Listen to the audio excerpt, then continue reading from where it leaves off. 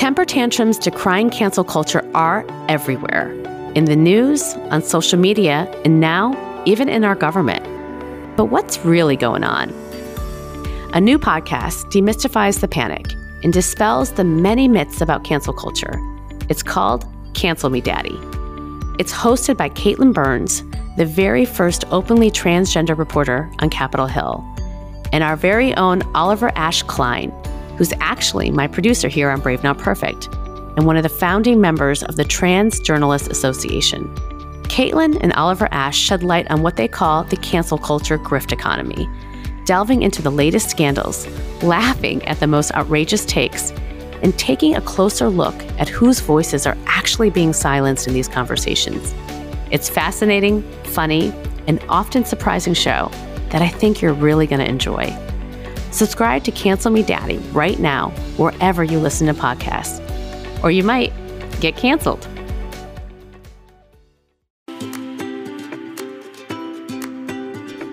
Hey, it's Reshma. Welcome to Brave Not Perfect, the show about breaking away from the cult of perfection so we can live bolder and happier lives. Right now, I'm trying to get better about asking for help, and it's really hard, especially when there's this unspoken pressure to be superwomen and keep everything together. I have a little baby and a young son, and they need my attention. Sometimes I just don't feel like I should be asking for time for myself. It's not like I have anywhere to be right now anyway, right? But I can be more present for them if I ask for that alone time I need. And it's brave to ask for the things we need, even if it's hard or we feel selfish or like it's a burden. We need to take care of ourselves, especially right now. And part of that is speaking up and asking for the things we need. Joining me to talk about asking for that help, among other things, is the fabulous Soledad O'Brien. She's an award-winning journalist, speaker, author, philanthropist who anchors and produces the show Matter of Fact with Soledad O'Brien. She's also been a powerful voice speaking up in the media about the industry's ongoing reckoning with racism. The conversation you're about to hear is part of the Girls Who Code Summer Speaker Series, and I'm thrilled to share it with you now. Hi, everybody. It is so great to be here with my friend, Soledad O'Brien. Soledad, it's an honor to have you. My pleasure. So many moons ago, I don't know if you remember, but you interviewed me when I was running for office, basically doing my hustle. I don't know a lot of Reshmas, so I do remember that. You were the only one, then and since. But I've always looked up to you and always have admired your courage and your bravery and your truth-telling. I feel lucky when I get like 10 minutes to chat with you because you constantly just spread wisdom. So I'm just grateful, and I'm grateful we're working together on this fund to support entrepreneurs in Flint, Michigan. But we're honored to have you here today. Thank you. It's my pleasure. I'm so happy to be here. What a great opportunity to talk to some of your young women who are amazing. Thank you. And so there's 5,000 of us, 5,000 young women across the country who are participating in this Girls Who Code Summer program. And we are proud of them because this has been a trying time and a moment, right? We were just talking about education where we have put so many roadblocks in front of our kids. And Girls Who Code is an opportunity for them to come and learn a skill set that's going to ensure, their survival in the new economy. And so the speaker series is an opportunity from them to hear from inspirational people like you and to get some wisdom. So let's get started. Something that's kind of our core value at Girls Who Code is sisterhood. And I love hearing about how you talk about how you've worked to create this supportive work environment where you rally your team members together during tough times, like the one we're in right now. So with that in mind, I wanted to start by asking you, what does sisterhood mean to you? I think sisterhood for me is a lot about standing up for your friends and making sure that you're able to help prop people up in a difficult time. One of the things when people talk about coronavirus, and I literally have some extremely annoying friends who are like, I think I'm going to learn to become a concert pianist during this time because I'm home a lot. Or, I'm starting to make 3-course meals and it's amazing. Like, I'm just going to get through it. Like literally my goal is to just get through it.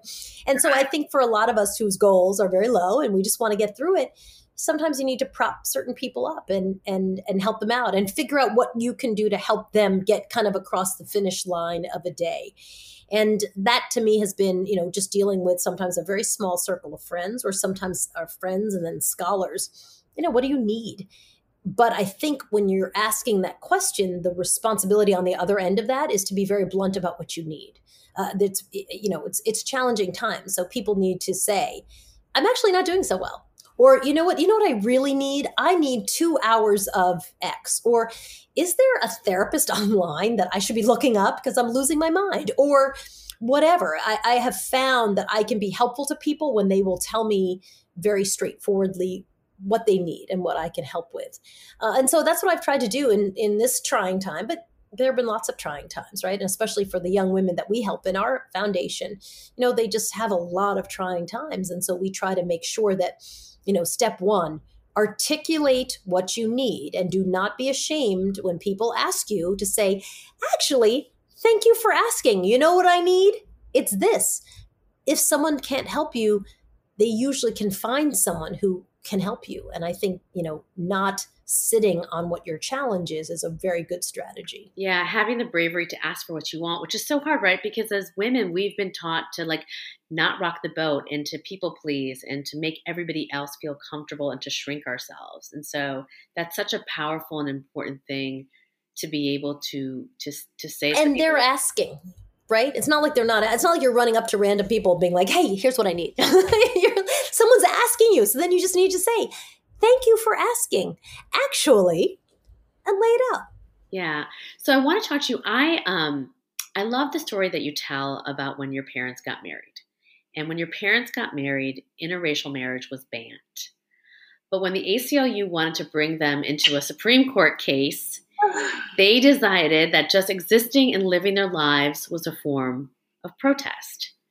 So many of our girls are the only ones in their computer science classes, right? And the only ones maybe in their families who've gone to college or gotten this internship.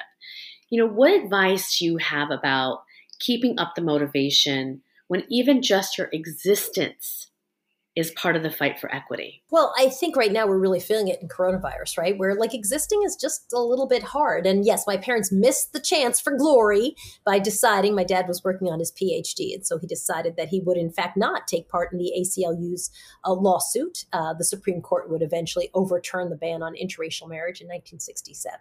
By the way, my parents had 6 kids by that time. And I think he thought realistically that it would actually interfere with his studies. My parents were very pragmatic and practical people. And so, yeah, absolutely. I think the key in all of these things is to not get sucked into this happening over here and this happening over here and this happening over here. And sometimes that happening thing can be negative comments or snide comments or sarcastic comments, right? Somebody dragging your focus off of what you should be doing, which is your work. And if you're the only, put your head down and just get it done. Just get it done. And if you need help, go find someone who can help you. Go find a tutor, find a volunteer who will help you. I'll tell you a great story. I used to work at WBZ TV in Boston.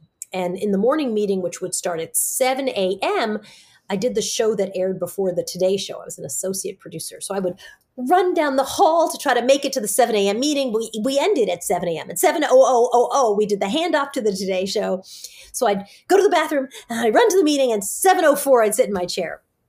There was a guy in the meeting. His name was John. And every single time he'd say, oh, look who's on colored people time, because I was 4 minutes late. And I was always 4 minutes late. And I was so upset and offended and mad. And I would go home and come up with when he says that, here's the snarky comeback I'm going to have. And if he does this, and I'm so mad. And then I left that job to go to NBC News. I've never seen him again. I literally never. I mean, usually you run into people again. I have never seen him again. And I look back and think, what a waste of my time. I can't believe I wasted all this energy on this guy who I'm so tempted to name, but I will not. Who would just do these little stupid, snide, upsetting comments. But why was I wasting energy on a human being I would never see again in my life? And I really try to tell young women, as much as you're the only, part of what's going to be distracting are the people who are going to make it clear that they don't think you deserve to be there. So you just really just tune them out and get through and make sure you're focused on your path so that you're not fighting little battles over here and going home and coming up with snarky comments so that you can, retort. Just put your head down, get your work done. Sometimes it's pretty simple. Yeah. It's hard though, right? Because it's like the woulda, shoulda, couldas, right? I mean, I've had so many of those moments where I wish I would say something. And part of, I think, what we do is also just try to teach that everyday bravery of being able to speak your mind when you hear something like that, so you don't hold it. Because I think sometimes the holding it is what wastes time. But it's also exhausting. And actually, I don't know that you have to hold it, but I do think you don't always have to give it back. There is a lot of value in saying, well, I disagree.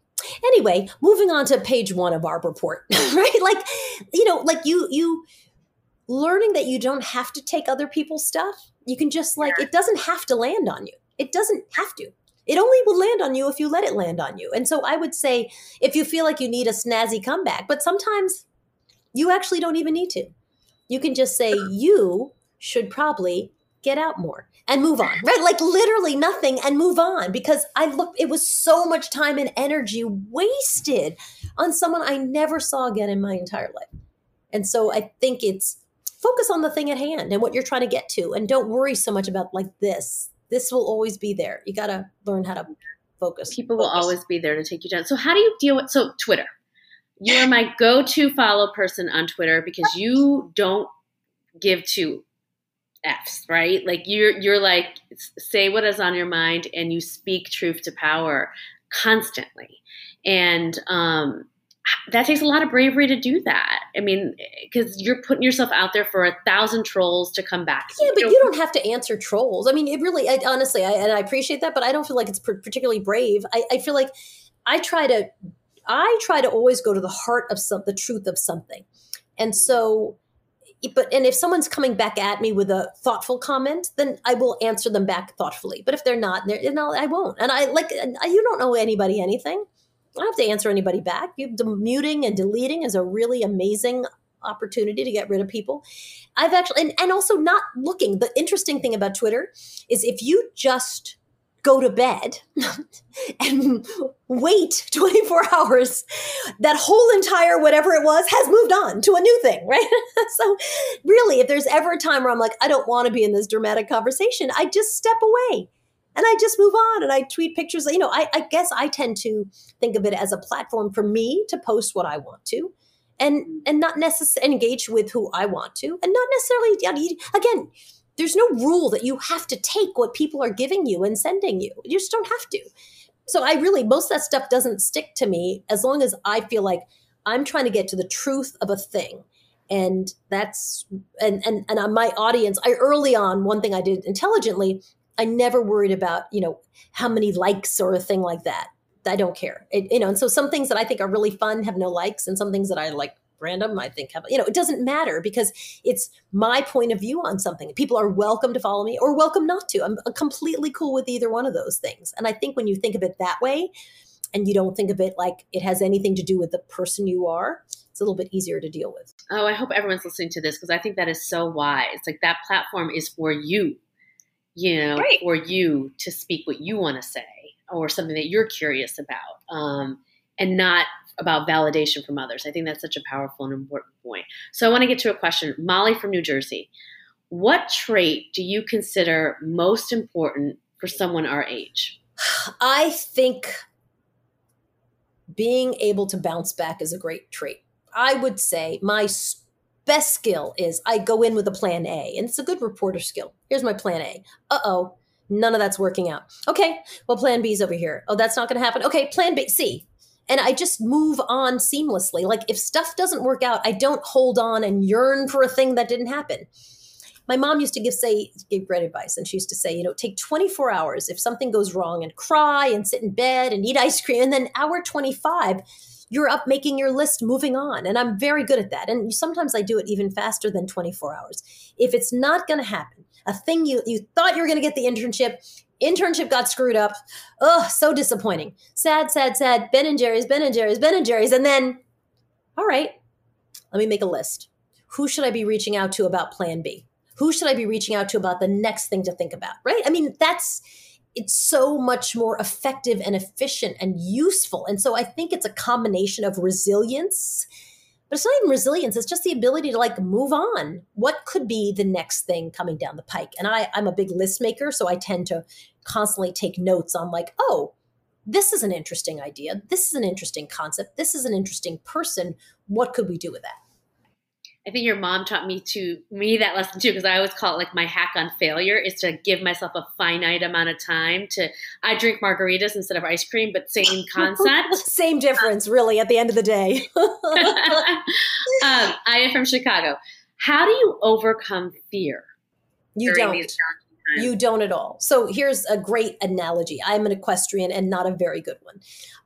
And what I've really learned, having fallen off a lot and broken my leg and done some bad things, is I would ride and try to go over jumps and I'd want to do it. I want to do it so badly, but I would literally go up to the jump being like, oh my God, oh my God, oh my God.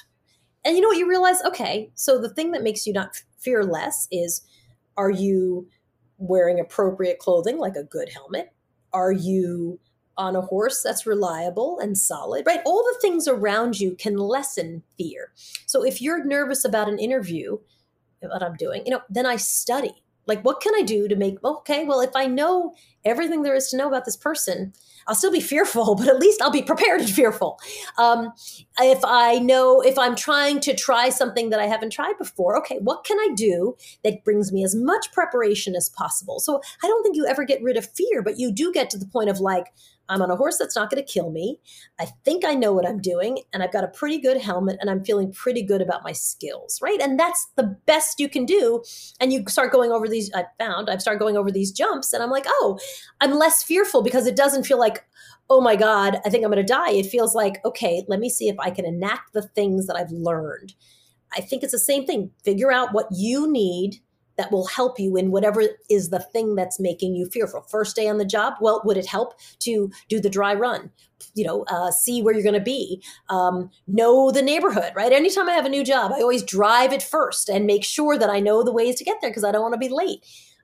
Turning in a paper. Okay, then get 3 people to agree to read it before you turn it in. So you feel like at least 3 smart people have read it. I don't feel like I'm putting myself fully out there. There are solutions to all those things that give you anxiety. The fear never goes away, but you can buffer that fear, I think. I do that before I public speak. I go into the room and I like touch the stage where I'm going to be on. And for some reason, I mean, I'm still always afraid when I talk, but it makes me less afraid. Right, exactly. Exactly right. And you feel like I've been up here before. Okay. I'm not coming up here for the first time saying like, oh my God, these lights are so bright. And also, frankly, in a speech, you can even tell people in the middle, you know what? These lights are bright. Can someone, what's your name? Will you dim the lights for you? Like, I think people also root for you to do well. And so they don't mind being helpful. And so I think when I think of things I'm afraid of, I often will have, just like get help from people, get support from people. It's really not most times, 99 times out of 100, when you ask for help, someone will be like, yeah, sure, I can help you. Yeah. Jenny from New York, did you ever experience imposter syndrome? And how do you overcome it when people try to undermine you? So those are 2 sort of different questions. Imposter syndrome. Yeah, I think anytime you take every job you take, you shouldn't have done it before, or you're really not stretching yourself. So yes, you literally have a title and you're like, wow, I have no idea what this means or how to do this job, but I am getting paid and it's my first day. I never felt that was imposter syndrome. I felt like I'm a new employee and I'm here to learn. This is the job. So yes, clearly you have a title that you don't deserve because you're starting a new job. But I don't think that's really imposter syndrome. I think that's just being new at your job and you're there to learn. I think when people try to undermine you, there are 2 steps. Number 1 is to realize that you're being undermined. So even just looking at people and saying like, oh, that guy, I got him. You don't have to do anything about it, but like, I see you. That's really mentally helpful. Oh, I see you. Every time I say a thing, that guy does that thing. Okay, good to know, number 1. And then also, a lot of people, when they're undermining you, they do it because they're insecure and they're weak. And you scare the absolute crap out of them when you're nice to them. Not nice because you're afraid of them, but just nice because you can be, right? When you say to them, you made a great point in that meeting. They don't know what to do with it because they're like, oh, I've been sending you hate vibes this whole day. And like now you are nice to, we might actually end up being friends, because a lot of that stuff I think comes from insecurity and people being scared, or sometimes you're even interpreting it wrong. If there's someone who's genuinely trying to undermine you, then you have to actually take steps to make sure that it doesn't happen. You talk to the person who's your supervisor or your superior. I mean, if it really gets bad, but I think most undermining is just people saying mean things and doing mean, crappy things to you. And it's been amazing to me when I've tried to turn that person into an ally, like how quickly it turns around. And it's simple. I mean, all of us work very well on flattery. When you just say to them, wow, that was a great point. Such a good job, right? And they're like, oh, I guess I should not undermine that person anymore. She seems to be nice to me. It's as simple as that, I think. I love that. I love that advice. And it's a little counterintuitive, right? It's almost like you're expecting the best out of people. You're bringing out the best out of everybody, right? Through your kindness and your compassion. Casey from Virginia, what are some ways to network effectively? Oh gosh, step one, do not ask people to be your mentor ever. It's weird. It's creepy. It's like when a guy runs up to you and is like, hi, will you go out with me? No, don't do that. It's weird, right? So, the best way to network effectively is to go to networking events, to talk to people, and then to have one or two questions to ask. Can I ask you a question? So I'm wondering, when people give you your business card, do you hang on to the business card, or is that something you don't want, right? Like, grab information. People want to understand you and get to know you before they do anything more with you. Also, you can ask people for informational interviews. And I love when it's a very set time. I would love to have 15 minutes for a cup of coffee. This is, by the way, all advice that you can either now do on Zoom or you can do when we're back meeting in person. When someone says to me, I know you're really busy. I need 15 minutes. I have 5 questions that I'd like to ask you. Can we meet from 12 to 12:15 in that cafeteria over there? You're like, yes, I can spare 15 minutes. And they're very didactic. They don't waste your time. And you walk away saying like, dang, that person's really smart. I really enjoyed meeting her. That was great. So that when she follows up in 3 months, hey, Soledad, I don't know if you remember me. We had this meeting. You gave me some great advice. I want you to know I acted on it. And blah, blah, blah. Now, every 3 months, every 4 months, she's just dropping me a card. Doesn't require anything from me, right? But I just wanted you to know, hey, I wanted you to know that I got accepted to such and such. Hey, I applied for this program. I'm waiting to hear. Oh, looks like I've been able to get a summer job doing this every 3 or 4 months. Oh, good for her. Good for her. Right now, she's keeping me in the loop with what's going on. Every so often, I'll get another, do you think we could meet for another 15 minutes? Right. And I look up and I'm like, oh, I guess I'm mentoring this woman, or at least we have a networking kind of relationship versus coming out so strong when you don't really get to know somebody. Because that woman in 2 years of all these little updates, she's going to say, there's a big job I want to go for. And I'm wondering, would you reach out to them? It seems like you know some of the people there. Could you reach out? And I'm like, sure, I know that you did this and then you got this promotion. I know that you did this over the summer and this, and you kept me apprised. And so for that 2 years, you've had a relationship versus kind of running up and trying to be like, yeah, I find that latter a little bit much. Yeah.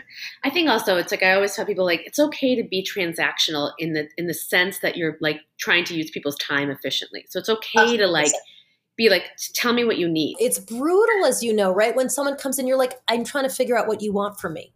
Right. So I would say clarity is great. And you can even do, that what they always call the managerial sandwich, right? You start with, so I'd like to ask you to recommend me for such and such, but I'm going to start this conversation, right? So now I've got that in my head. Then you walk back, you do the middle of your sandwich and you come back and you say, so that's all the reasons why I really would love to have you be one of the people signing on to this recommendation. It's the actionable, here's what I need. Now I might say no, but more likely if you've teed it up right, it's like, yep, sounds good. Sounds like you have it together. Perfect. Let's do it. You've said before something I love. You said, say no to everything. That is my new mantra of life, actually. I do. I really like saying no. You know why? Because saying no is saying yes to other things, actually, especially now. I have 4 kids, and I found that when I would say no to things, or I'd say yes to things, that I was saying no to math help. I was saying no to stupid hangout time. I was saying no to sitting at the end of someone's bed and gossiping about their day, right? I was running out the door, so I wasn't around for those things that actually are very important. And so I think I have found it really hard because I think we all think of that yes as, maybe it's an opportunity. Maybe it's an opportunity. But really, very rarely is it an opportunity. In my experience, it's almost never an opportunity. That opportunities come a different way. So, I've just started saying no to everything. It's much better. And also saying no around chunks. So I get a lot of invites lately for stuff in September, right? It's kind of where we are in the calendar. But I know with 4 kids going back to school, and we know school's going to be a disaster. Right. Like my assistant's like, we're saying anybody who asks you to do anything in October, as in September and the first 2 weeks of October, we're saying no. We're just saying school's going to be crazy. So we're saying no to everything. You're welcome to reach back out if you want to. It's been so freeing. And a lot of those things aren't things that are personally, emotionally close to me. I think you can't say yes to everything. So I know now I'm available should something be a mess at school, which it's going to be. Now I'm free to actually pick up the slack on that versus, I'd love to help you, but I'm doing this thing over here that I agreed to 3 months ago. Right. Last question for you. So all of our girls, all of our students right now are in the process of the summer program. And the last week they build something. And as you know, with BLM, climate change, all these things that are happening right now, there's a serious intensity around activism and around voice. And so I'm going to send you all the amazing things that our students are building. But if you could create one app, what would it do? And what would you call it? Oh my gosh, I'm so bad at naming things, which is why no one in my office ever lets me name any of the shows we pitch. I think if you could come up with a way to help connect people to people who want to help them in some capacity, whether it's activism. So for example, I'm working on a project in Louisville, in really West Louisville, Kentucky. And there's so many people who need someone to come and fix their radiator. A lot of elderly people, especially in Black neighborhoods where they don't have the equity in their home for a host of reasons, mostly redlining. They don't have the equity in their home, right? So they can't take out a $30,000 home loan and fix up their home. And so their homes just kind of sag and sag and sag. And yet then I'll go and interview people and they'll be like, I'd love to be helped. I'm like, okay, how do we connect these two people so that these people need some help and these people need volunteers, and it's done in a very safe way? If there was a way to do that, and also ways to easily sign up people. I mean, it's kind of the same thing. These people are willing to do X. These people need X. How do we connect them that they all can find each other, not with me in the middle, but they can just figure out how to find each other? That I saw in West Louisville, and I would really love to see that. People going to church, people who are stuck at home and need a ride to church, right? Shouldn't they be able to find each other in some capacity? Of course they should. So what would I name it? I'd name it something terrible because I'm the worst namer ever. I'd name it Find It. Hashtag Find It. I know, it's so bad. I know. No one ever lets me name it. No, but it's a great idea. It's a great idea. All right. For our students that are listening, let's send Soledad some great names. This is a great app. And I think it's so important because, again, I think people want to help people. And I think humans are good. Also, where's voting? What do you need when you go vote? Who's going that direction? There's a million ways in which people need help, and there are people who want to help. If someone said to me, honestly, hey, Soledad, here's a list of 3 people in your neighborhood who need groceries, and here's their list, I'd be like, well, shoot, I'm going. Of course I'll get it. Obviously, right? And if it was just easy, and they, like that with names, and we'd all just say, yep, I got her, and I'd go pick it up and I'd drop it off on her door, and that woman wouldn't have to go shop because I would have gotten it for her because it worked into my day technologically. So that would be what I'd like to do. Connect helpers and helpees. We are definitely going to build it. Soledad's app. Thank you so much. This chat box is just full of questions and full of people just sending you love and gratitude for being such a huge role model. I mean, you cannot be what you cannot see. And I cannot tell you how many young women look at you and now can imagine a career in truth telling in journalism because of you. So we are grateful, and the community loves you, and thank you. Thank you. Thanks for having me. Nice to chat with you all. That was the incredible Soledad O'Brien. Thank you to all the students from our program who tuned in and for your thoughtful questions. If you enjoyed today's show, make sure to leave us a quick review on Apple Podcasts. And don't forget to subscribe wherever you listen to your podcast. Hi, I'm your executive producer, Oliver Ash Klein. Today's episode was also made possible by my co-producers, Tanya Zaporonic and Charlotte Stone.